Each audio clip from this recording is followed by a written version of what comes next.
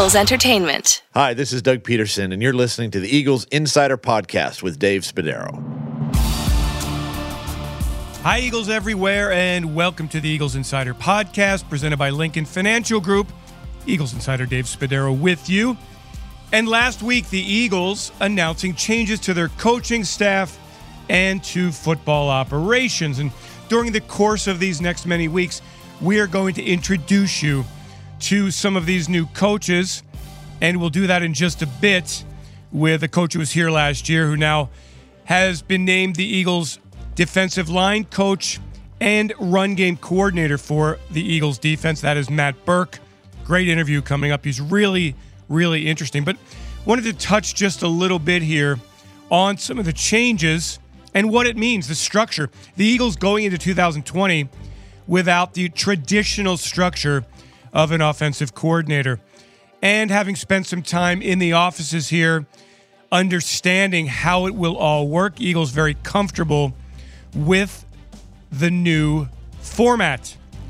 Rich Scangarello is here as a senior offensive assistant. He'll report to head coach Doug Peterson, and he'll take the input of people like Press Taylor, formerly the quarterback's coach, who is now passing game coordinator and quarterback's coach. The Eagles believe that at some point here in the near future, Taylor will be an offensive coordinator and perhaps more in his very bright NFL coaching career. New to the team, Andrew Briner, a pass game analyst who has studied the Eagles' RPOs, and he's looked very closely at the way the Eagles have used their 12 personnel, 1 running back and 2 tight ends. So he will enhance what the Eagles do there. Eagles also bringing in former NFL wide receiver and longtime coach in the NFL, Aaron Moorhead, as the wide receivers coach.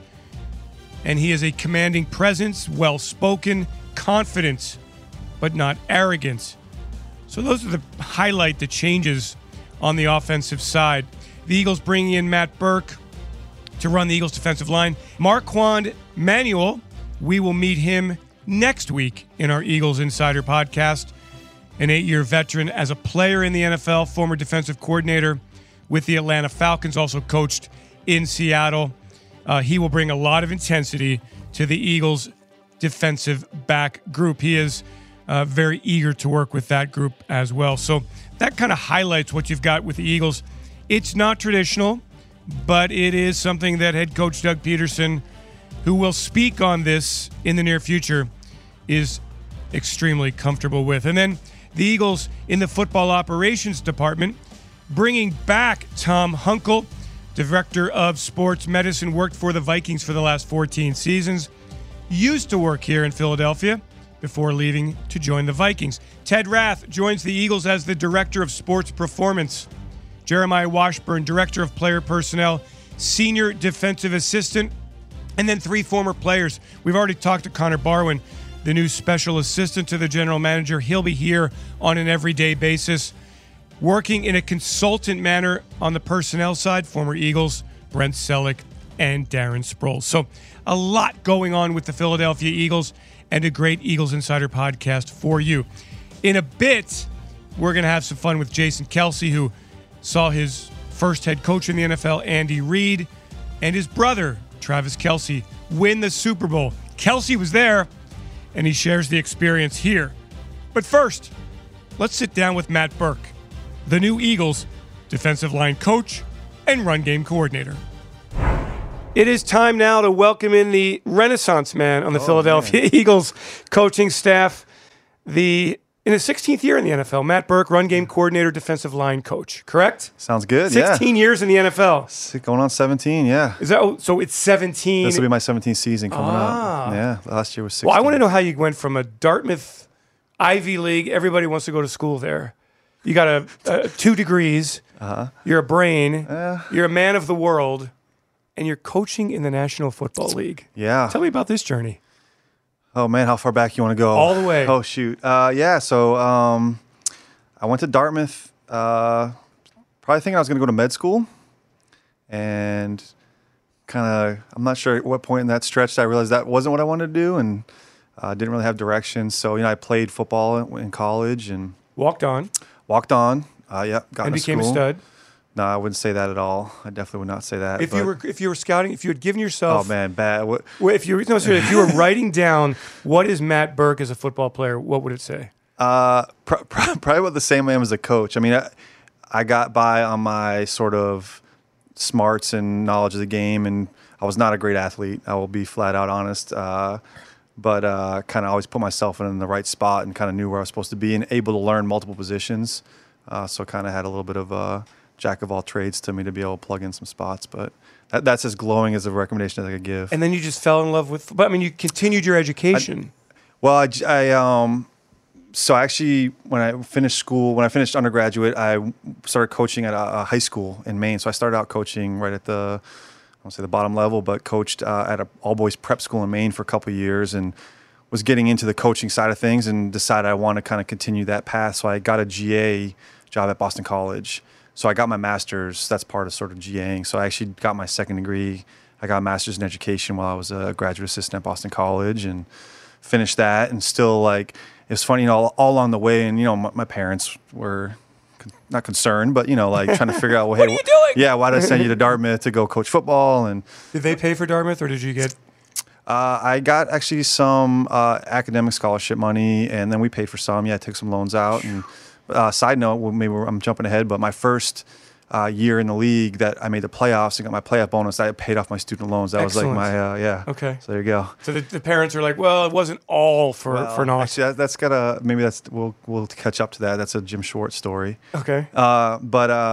Yeah, just kind of all along the way, I kept selling my parents like, okay, hey, I want to teach for a couple of years. So when I was in high school, I taught and coached and kind of did that, and like, oh, I'm giving back a little bit. And then when I went to BC, it was like, oh, well, the excuse was, well, I'm getting my master's and that's free, and so I can kind of. But then when that ended, it was like, hey, like, seems really like you're going down this coaching path, and even though you've been making all these excuses along the way, and I kind of like had like sort of a 5-year plan in mind, like trying to play that game, and it ended up being about a 3-year plan and got a shot in the NFL. That's awesome. Yeah. It's such a cool way. Everybody takes a different path. No matter what you do, when you're in the NFL, everybody takes a different path. Back to your playing days. Who is the all-time greatest player from Dartmouth? Oh. Like who's... Reggie Williams. Okay. Played in the league for a long time. Jay Fiedler was the quarterback. Who was here? Yeah.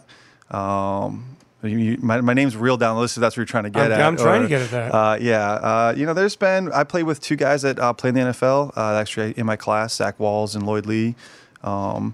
There's been, I played against the Ivy League at the time, kind of. Now I feel like nowadays there's maybe 1 or 2 guys every year in the whole league that kind of get a shot in the NFL. Like back then, I mean, the other Matt Birk, he spells his name wrong, was at Harvard, and Seth Payne was at Cornell, and Marcellus Wiley was at Columbia, and so there was like every team had a couple guys, and so my class had a couple guys. Zach played in the league for 4 or 5 years, and Lloyd played for a couple, and so to really jump around, let me ask you this: could the Ivy League model of football work? I kind of admire it. I mean, it's certainly stress academics. Mm-hmm. They stopped the hitting at practices, right, or tackling at practices a couple of years ago. Yeah, I'm not sure. Is that a universal league rule? I know obviously at Dartmouth there's been a lot of innovation, and Coach Tevens with tackling dummies and the robotic part of things, and trying to stress that. So, which you see creeping into the NFL, even obviously. Yeah, it's a really good model of football. For sure. There's obviously like a lot of forward-thinking people around those campuses in the league, and applying some of that innovation to the sport has probably been a good thing. Sure. So what was the big break to get into the NFL? Yeah. So it was 2004.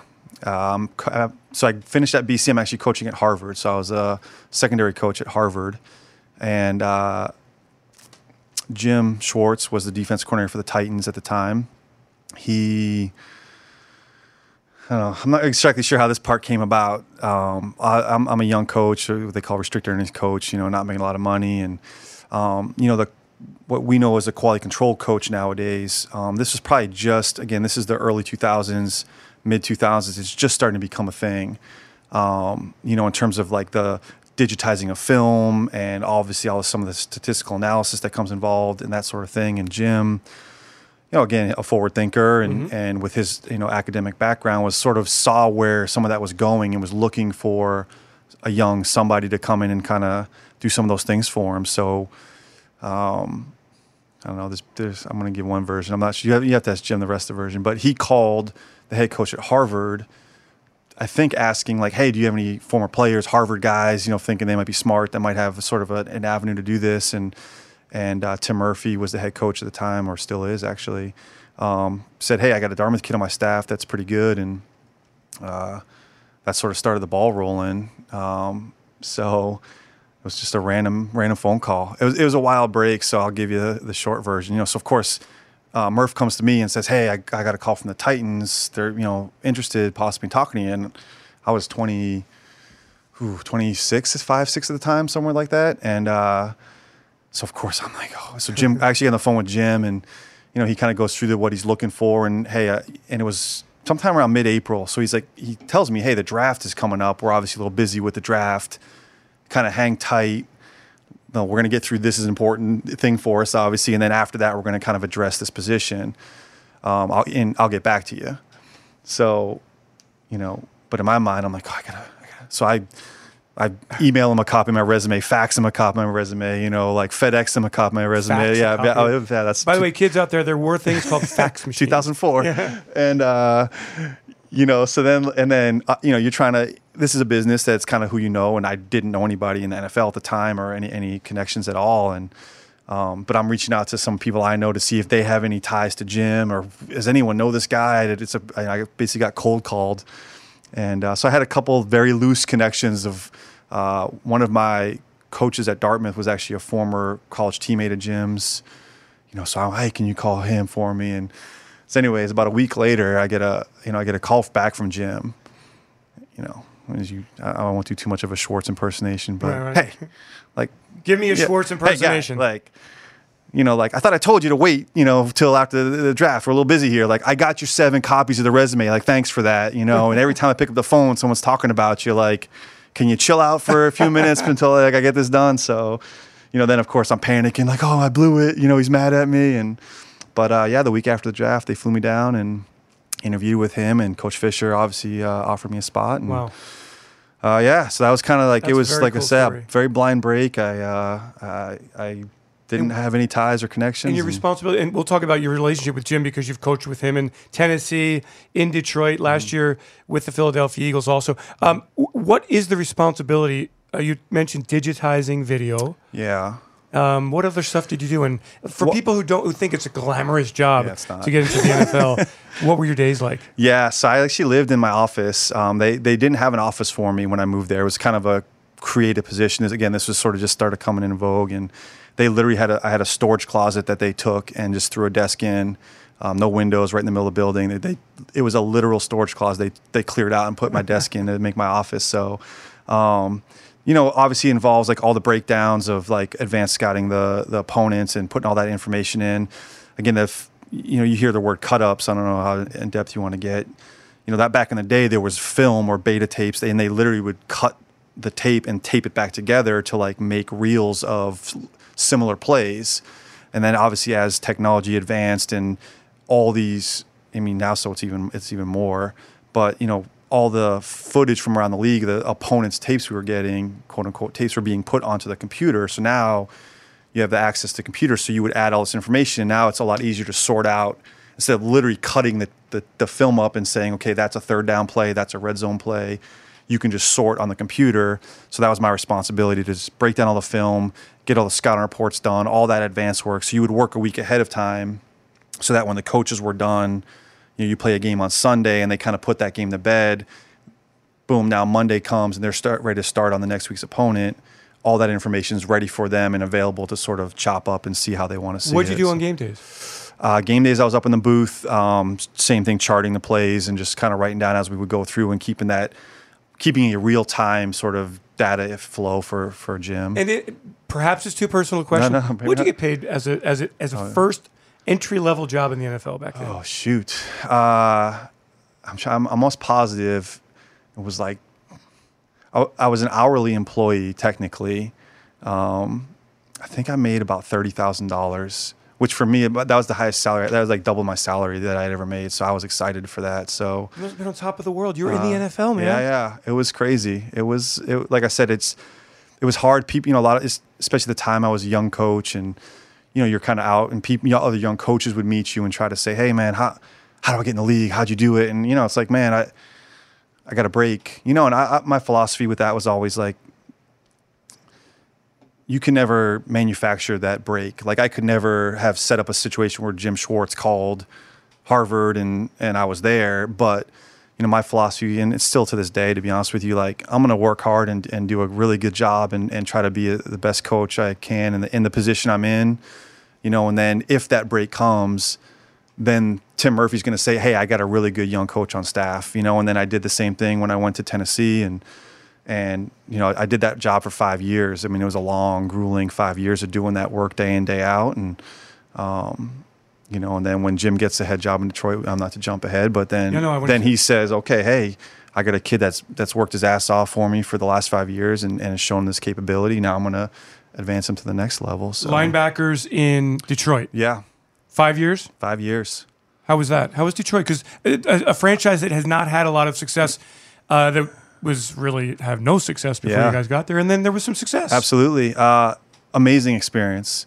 It was my first full-time position job, so that was kind of obviously a sort of a milestone for me. But we got there after their 0-16 year, and in those next 3 seasons, we went 2-14, 6-10, 10-6, and made the playoffs for the first time in whatever it had been, 20 years. So it was really cool. It was unique.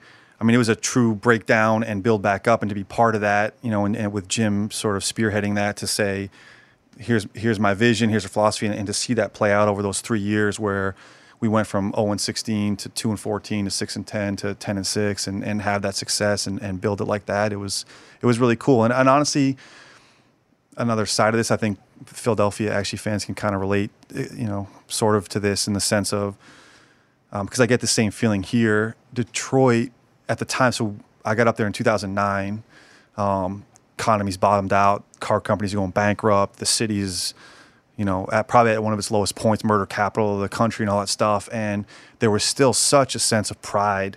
And I mean, our fans there were awesome. I mean, it was loud stadium. I mean, even they had just come off an 0-16 year. I'm kind of out thinking like, oh, they're going to hate us. Like they hate all, but it was almost like they sort of like, it was sort of a counter to the rest of the nation was looking at Detroit as this like scourge of the, of the country, and the people there were just so prideful and loved. I'm from Detroit and proud of it, and flying colors, and game days were really cool. And so it kind of like, as a city was sort of making that recovery, we were building the Lions back up to a winning program, and it was kind of cool to like sort of mirror that. And the same obviously passion that you see here in Philadelphia, there was that element there in Detroit. And then it ends, Matt. Yeah. Okay. So like psychologically, yeah, you're a single guy back then, right? What do you do? Like how do you make the next step? It's they say you're not really a coach till the first time you get fired, and that was the first time I had been, let go from a staff. And how do they tell you get fired? Oh, it's different. So they're, they let Jim go after the season. They told the rest of the staff, which I think is somewhat typical. Basically like, hey, well, we're going to keep you around, and whenever we hire a new coach, you'll have the opportunity to sort of interview with them or meet with them and see if they want to kind of keep you on or if there's a spot there. But they, hey, we're also not going to stop you from looking for other jobs, obviously. So you kind of start that process of just sort of putting feelers out. At that point, I had been in the league for 10 years, and you have some connections. You start calling some friends, hey, what's going on down here? Or who's getting a job, or is there a spot open? And so they hired Coach Caldwell, and so I had a brief interview with him, and that they were just going to go in a different direction. And again, to my patron saint, I mean, Jim actually. So I went to Cincinnati after that. The Bengals had a spot open, and Jim had a long history with Marvin, Coach Lewis, and when they had a spot open, I was trying to get in, and so he kind of got me an interview opportunity down there, and I went down and interviewed, and was offered a job there. So moved down 75 to Cincinnati. And then a couple of years in Cincy, then defensive coordinator with the Miami Dolphins. Yeah. How was that experience running a room, running one side of the football? It was good. Obviously not as successful as from a wins and loss standpoint as you would have hoped, but it's something that obviously, again, another milestone in my career and what I've been aspiring to is on a personal level. And it's different. You got as linebacker coach for that long period of time, and you have this group of 6 to 8 guys, and you're responsible for that, and you have a very focused job. I got to get these guys ready to play within this scheme and motivate these guys and sort of thing. And it's a lot closer knit situation. Then you get in front of the big room and you got all 3 levels of defense, and you're responsible for seeing a lot bigger picture things and handling all these issues and making sure everything's fitting together the right way. So did it change you, Matt? Become more of a hard ass? Become more of a... I always believe like I'm who I am. Like people get to know me. Like I'm a big believer in like you got to be yourself. If you're not yourself, people are going to see through you. So for me to come up all of a sudden and be a different personality than who I am, like I'm a pretty high intensity, hard charging kind of guy. That's just who I am in life. So like I don't have to change myself. I think that you get into yourself in trouble trying to like change your personality. Again, I think it's just, for me, it was a challenging. I like the challenge intellectually of, okay, now it's obviously a lot bigger picture, and playing that mental game of how these pieces fit and coming up with strategies to try to stop opponents and those sort of things. So it was a cool experience for me. Again, unfortunately ended not in the way you wanted to. They never do, but it was a great experience. There's only one team happy at the end of the year. Yeah, for sure. You were in Philadelphia last year, and whether fans were aware of it or not, special assistant with the defense. Coming in because Jim is here, I guess, the relationship. Tell me what is so great about Jim Schwartz? Why do you think he is such an outstanding defensive mind? I think he's the smartest coach I've ever been around. From detail and breadth of knowledge. He's a great leader of men. He has a clear... he's clear in a lot of things, a clear vision of how he wants things to look, how he wants things to run. He's a clear communicator. I think he was a fantastic head coach. I enjoyed working for him in that capacity. I've obviously learned a ton from him. I think he's one of the sharpest football minds I've ever been around. Okay. And I think that's the starting point for everything with him. And again, that doesn't mean that's not an end all be all. So again, for his ability to have not only be like smart and know all this stuff, but to have a focus of, hey, here's how I'm going to attack this problem or this play, and then be able to communicate that so clearly, and get guys motivated to play and execute that game plan. I think he's one of the best I've been around. You are now in charge of the defensive line. Yeah. We all know what that is. What's the run game coordinator? Yeah, I don't know. I think it's a little bit just of my reflection of my experience and some of my past coordinator experience, and a continuation a little bit of my role last year of doing some other projects and having, again, instead of just being a position coach focused on this is all I'm doing, like I talked about before, that having like a little bit, I think, Jim, whether it's taking advantage of or rewarding me, however you want to word that, again, of my sort of big picture experience of saying, hey, can you take a little focus on how we're handling this part of things? Instead of just saying, hey, coach the D-line and get these guys right, hey, also kind of bring a little bit more breadth of knowledge and experience to saying how we're going to handle this stuff in the run game with a focus on that area of the defense. We are not here to speculate on what's going to happen here in the offseason as the Eagles address the roster, right? But there are players we know are going to be part of it, and I'd like to get your opinion on these players. Fletcher Cox, Brandon Graham, Derek Barnett. Okay. Who are 3 mainstays. I would hope that they're all part of this defensive line. I would hope they're all part of this team. Why is Fletcher Cox such a great defensive tackle? He is a rare athlete for a man of his size and length to be able to play with the explosion, power, movement ability. Obviously, like if you were just grading on or looking at it on a bell curve in terms of the bigger you get, generally the less athletic you become to some extent. So for a man that size to play with that power and ability to move his feet, there's not many that are like him just from a pure physical standpoint. He's a tough kid, plays through a lot, like little nicks and injuries. He wants to be out there for those guys. I mean, he's obviously, I'm sure you spent some time with him as a big personality and a very outgoing and gregarious guy. And but I think like he's a special player in this league. Obviously, all the accolades that he's received and achieved in his time. It's rare for someone with his physical skill set to be able to do that. And then again, to have the work ethic and motivation to sort of take advantage of that it's impressive. It's funny, you get in this league, and I remember when I was first coming to this league, these are all, ridiculous athletes, right? They're all the top whatever percentage of athletes and football players in the world. And so when there's guys in the NFL that still stand out, that you can look at and go, man, that's even rarer than all these guys are rare, right? These guys are, again, the elite of the elite. But then to see someone that noticeably stands out different, like that's impressive. And he's one of those people, Albert Hainsworth was like that when we were in Tennessee. Just a big man that had such explosion. You're like, when I got to Tennessee, it was one of the alien tests. Like you could take an alien and come down here and stick him out and go, who's the best player or whatever, and you go, well, that guy's different, you know what I mean? And Fletch has that ability. It's rare. And then on the edge, BG, and BG, we've loved him for 10 years here, and Derek, who is just this guy who just, you feel like you can just keep knocking him down. He's going to keep getting back up. Yeah. Hopefully he doesn't get knocked down that much. Right. Well, that's your job. Yeah, no doubt. I'm excited to work with both those guys a little bit more than I have been this past year. Listen, BG.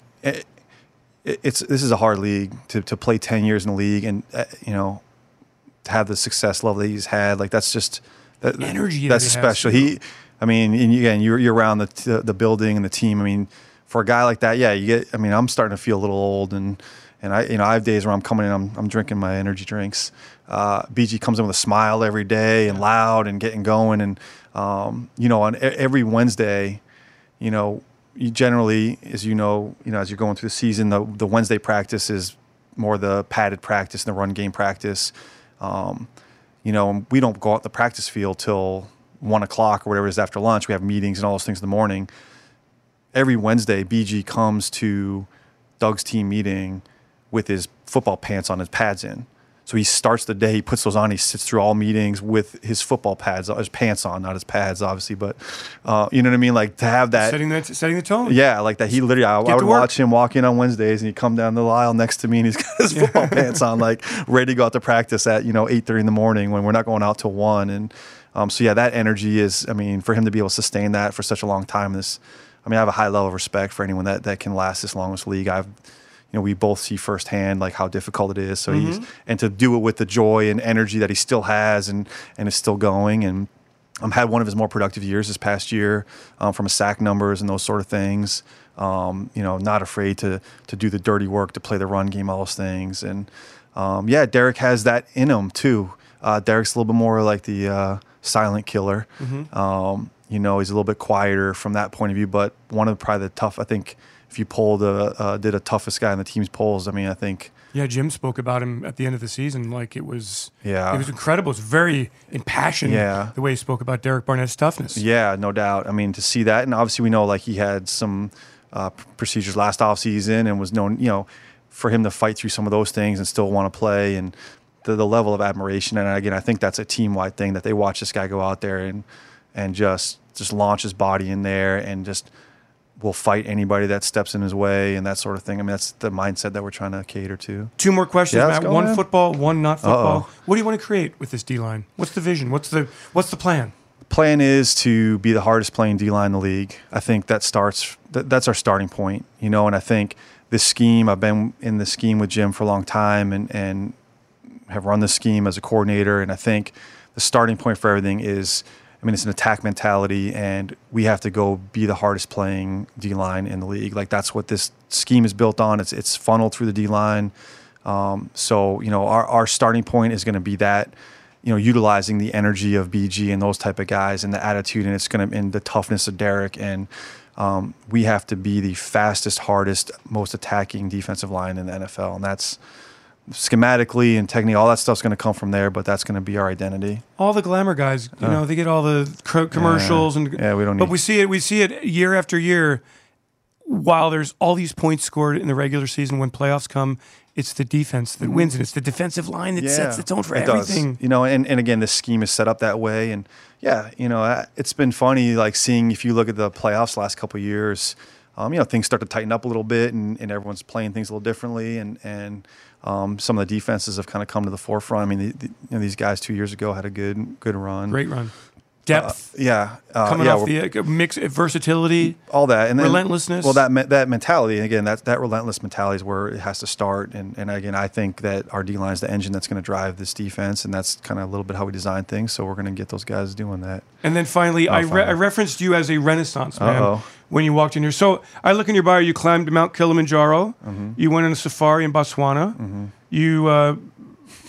Uganda, you did some charity work there? Yeah. Right? I did. So what is this man in nature thing you got going? Shoot. Just to get away from it? A little bit. Yeah. You know, it is partly for me, this profession. We talked about the media stuff and the scrutiny we're under, and go ahead. It's a lot of pressure. There's a lot of pressure in this. There's pressure, and it's high intensity. It's a high performance, you know, business, which is, again, fine. So, you know, we don't really get a lot of time off, but the time off we do get is in that summer, kind of right before training camp starts, when OTAs finish, you know, in the beginning of June or middle of June, and that's really the coaching world. That's our time off till the end of July when we come back for training camp. And again, once we come back, it's 6 months straight of go, and we're trying to win ball games and all that. So it really started. My first time I took a trip was the year after my first year in Tennessee, and it was like, hey man, I want to get out. And I've always enjoyed hiking and doing those sort of things. So I started taking trips, and it's kind of become like an off-season thing for me, that every year I just and generally try to go somewhere where I'm not checking my phone for updates, or I'm not reading about this and that. And it's I try to get as remote as possible where no one can find me, and get in some mountains or some jungles and go have some fun. As I learned the other day having lunch with you, however, lifestyle change, youngin at home, wife at home, you're not going to Uganda, bro. You're done. Well, I don't know. So so we actually, her and I got engaged in Uganda, hiking with gorillas on the Rwandan border. So she's been on some trips with me. We've like I said, we went to Uganda. We actually went to Africa. She was with me in Botswana and Zambia. We actually went to Iceland this off season, even when she was pregnant. So, and she let me last summer. She was pregnant, a bit more pregnant than we were when we went to Iceland. So she actually let me go to Jordan. So I actually went to Jordan for about 10, 11 days this past summer, and hiked Petra and did some stuff through the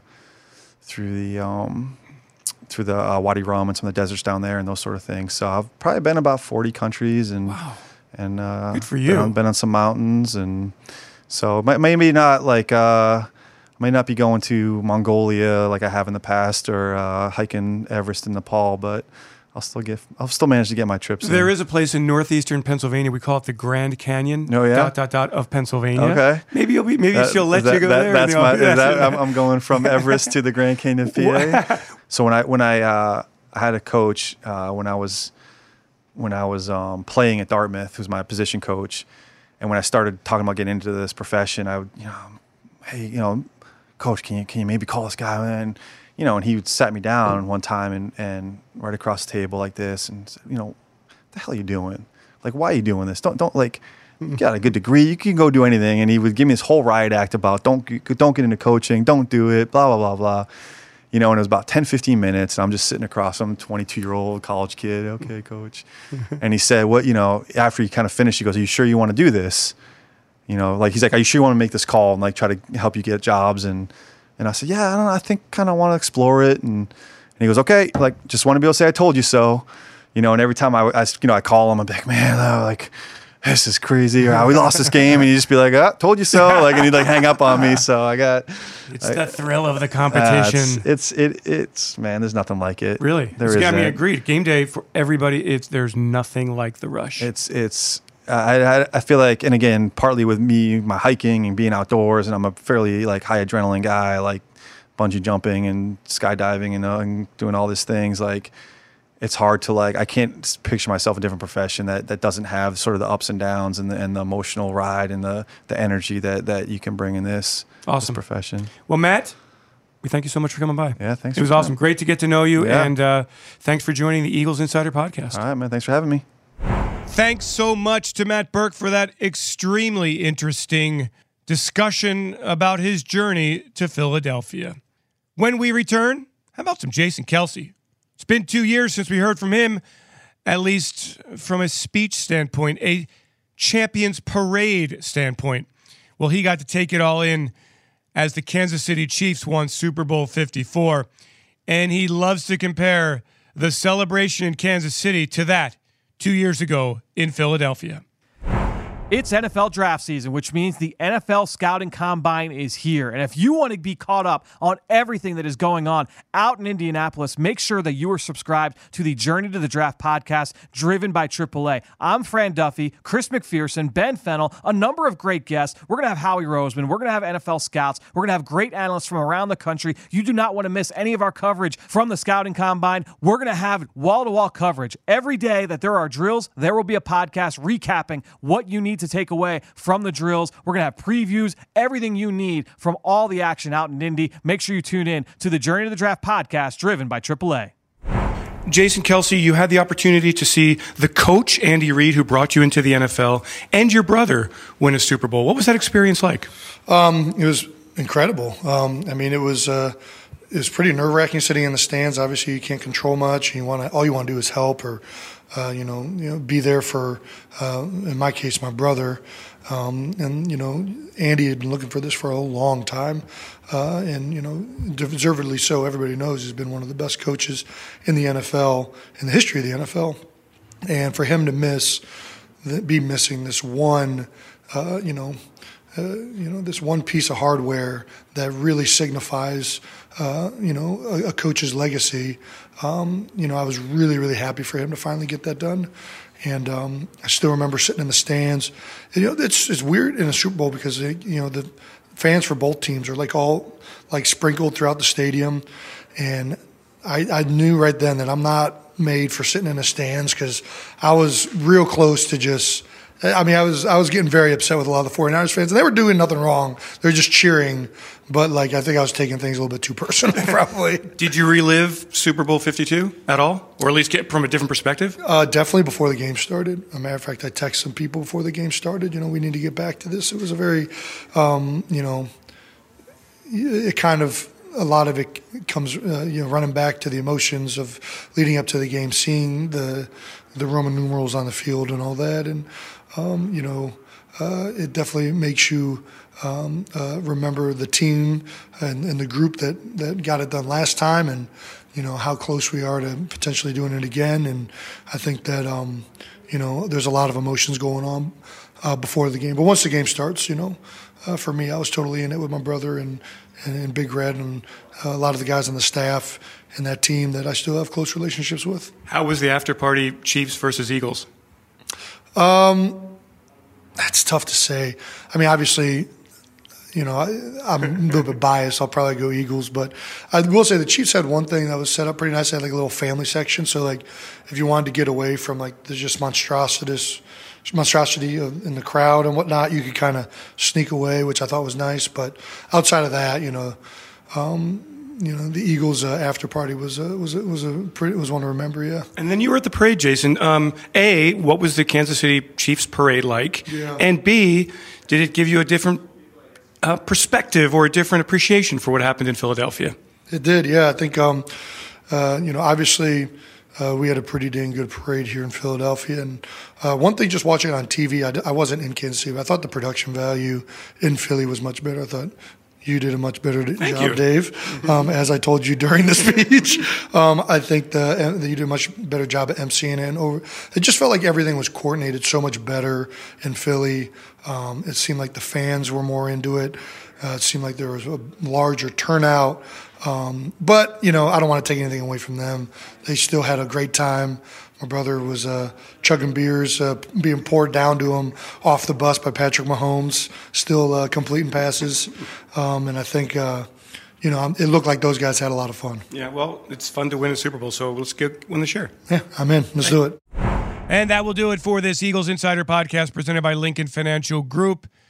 Thanks so much to Peter Kelly for putting this all together. And thanks to you for joining us. We ask that you subscribe, that you rate us, that you provide feedback, and, of course, that you pass the word as we continue to grow our Eagles Insider Podcast performance for you. We want to give you what you want each and every week. Next week, we've got defensive backs coach Marquand Manuel here talking about his very interesting trip from the University of Florida to the NFL as a player and now to Philadelphia working in the defensive secondary. So please join us next week for that edition. Eagles fans, thanks so much for joining. Have yourselves a great Eagles day, everyone, and fly, Eagles, fly. E-A-G-L-E-S